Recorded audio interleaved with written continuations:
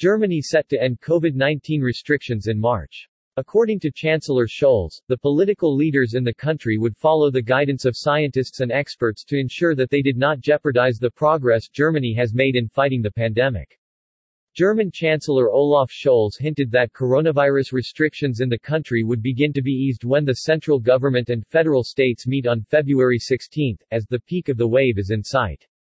According to a draft government plan reported by German media, Germany is set to end the majority of remaining government COVID-19 restrictions in March, amid decreasing coronavirus infections.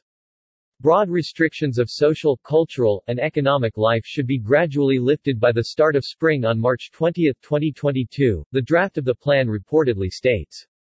The draft is set to be formally approved by German federal and state leaders on Wednesday. According to Chancellor Scholz, the political leaders in the country would follow the guidance of scientists and experts to ensure that they did not jeopardize the progress Germany has made in fighting the pandemic.